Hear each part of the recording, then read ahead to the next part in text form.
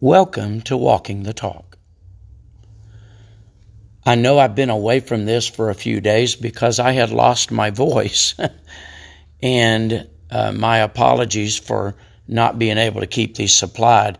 I'm just barely getting my voice back, just allergies in this part of the country where I'm at.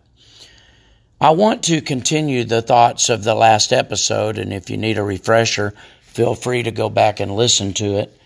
But it's about learning how to deal with the things in the wilderness of your life. Psalm 55 verses 6 and 7 says, "And I said, Oh, that I had wings like a dove, for then would I fly away and be at rest. Lo, then would I wander far off and remain in the wilderness." Psalm 55, that was. David, the shepherd boy, who became the king of Israel, knew the wilderness of Judea well.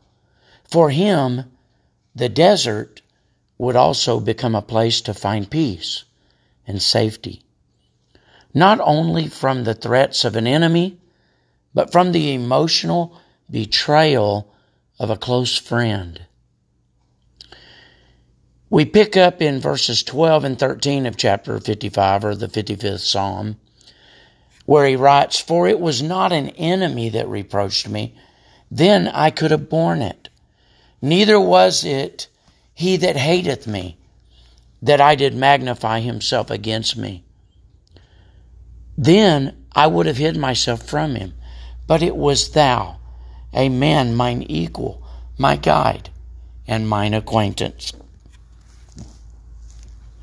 You see, our lives have certain periods or seasons of good times and seasons of tough times.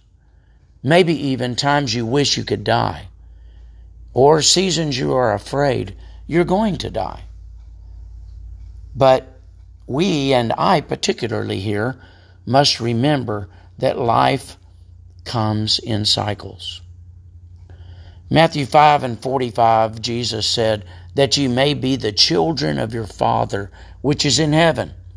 For he maketh his sun to rise on the evil and on the good, and sendeth rain on the just and on the unjust." I must remember that even if I can't see it coming now, I'm not alone.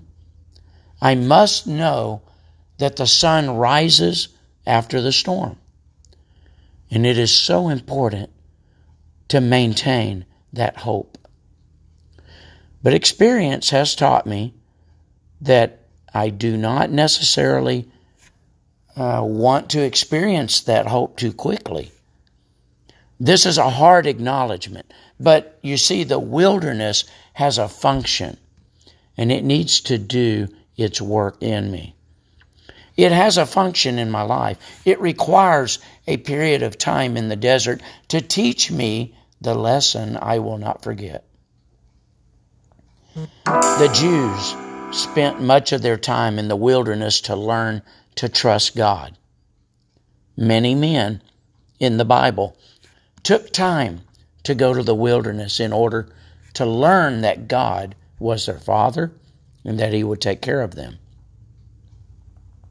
I, as a disciple of Christ, should use the desert as a time for solace, reflection, decisions that determine resolve to follow in His steps.